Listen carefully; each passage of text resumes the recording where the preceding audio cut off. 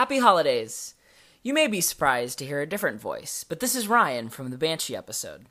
Since Josh is taking time off researching and preparing for next year's episodes, he asked me to read you a story. It's from Reddit, which everyone loves. This was posted a year ago by someone with the screen name Sapphire Lion 15. The original post will be linked in the description of the episode. So settle down in front of a fire and prepare to meet Krampus.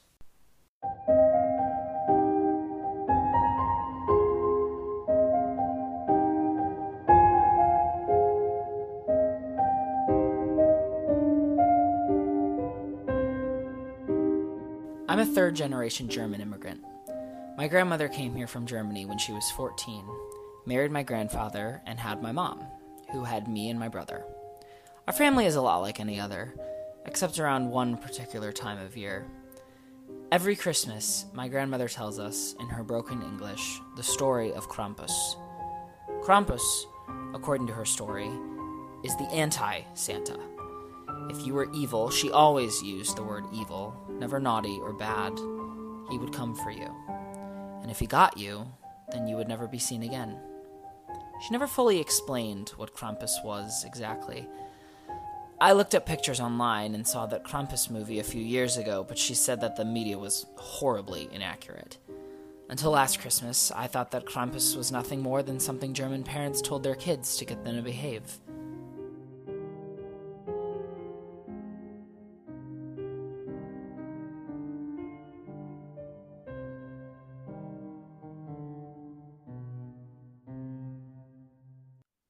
We had all planned to spend the night at my house. It would be just me, my brother, his boyfriend, my grandmother, Mom, and her new boyfriend, Derek. In theory, it would be a nice, Hallmark-style Christmas. Derek made sure that it was anything but that. The first thing he did when he came in was complain that the house was too hot and turned the thermostat way down, even though it was snowing outside. The next thing he did was look at the Christmas dinner I'd made and tell me he didn't eat gluten before opening the fridge and grabbing a beer.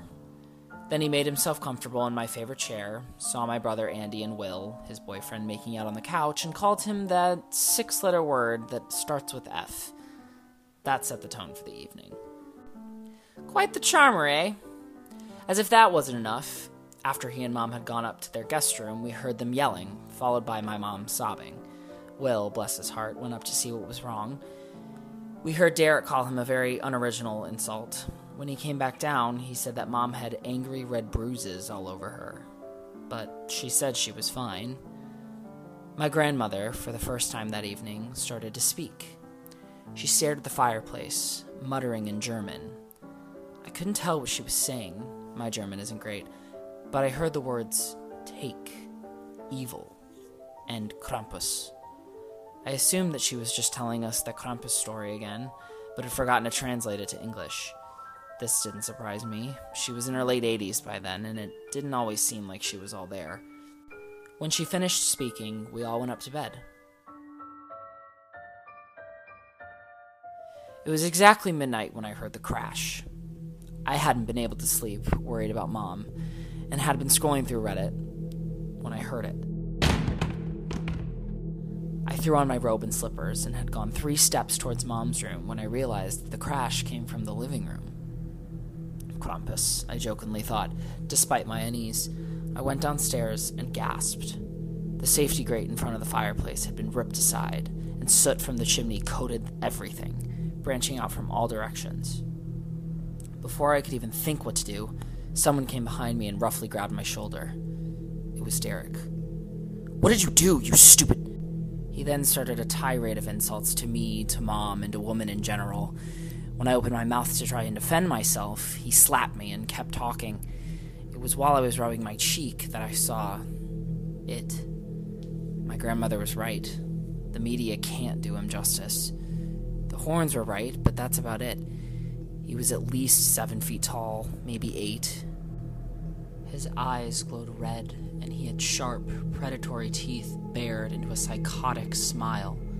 He grabbed Derek from the back of his robe, then shoved and pinned me against the wall. I would have screamed, but his thumb pressed into my throat, making it hurt to breathe. I shot a glance at Derek and saw that he had received similar treatment. Krampus stared into my eyes. I wanted to look away, but I physically couldn't. It was like he was staring into my soul, seeing every good and bad thing I'd ever done. I felt naked, exposed, victimized, but I couldn't look away. 9. That was all he said to me. His voice was nightmarish. He dropped me, letting my body slide to the floor. I started taking deep, raspy breaths, still watching the scene in front of me. Derek was subjected to Krampus's scrutiny. From the sweat breaking out on his forehead, he didn't like it any more than I did. "Ja," Krampus uttered. He pulled something from off his back, a burlap sack. Derek looked into it and tried to scream. I only caught a glimpse, but we both saw the inside of the sack. It was full of human bones. Krampus's grin grew wider, and Derek was thrown headfirst inside. The Christmas monster then made his way back towards the fireplace, Derek struggling from inside the sack. He reached into a tiny bag on his side and pulled out a handful of snow-like dust, which he threw on the floor. In the blink of an eye, the soot was gone. "Fröhliche Weihnachten." He snapped his fingers, and I was out like a light. The following morning was considerably happier than the night before. No one realized Derek was missing. His clothes, his presents, and even Mom's bruises were gone. It was like he never existed. I never mentioned what I'd seen. I don't think anyone would believe me. Well, except one person. My grandmother is coming for Christmas again this year, and is insisting on telling Andy and Will's new daughter the story of Krampus. So what do you think? Is Krampus really out there? This story is from Reddit, and the link is in the description of this episode. This episode was written by Josh and hosted by me, Ryan, with logo design by Jason Zykes and theme music from purpleplanet.com. Thanks for listening, and happy holidays.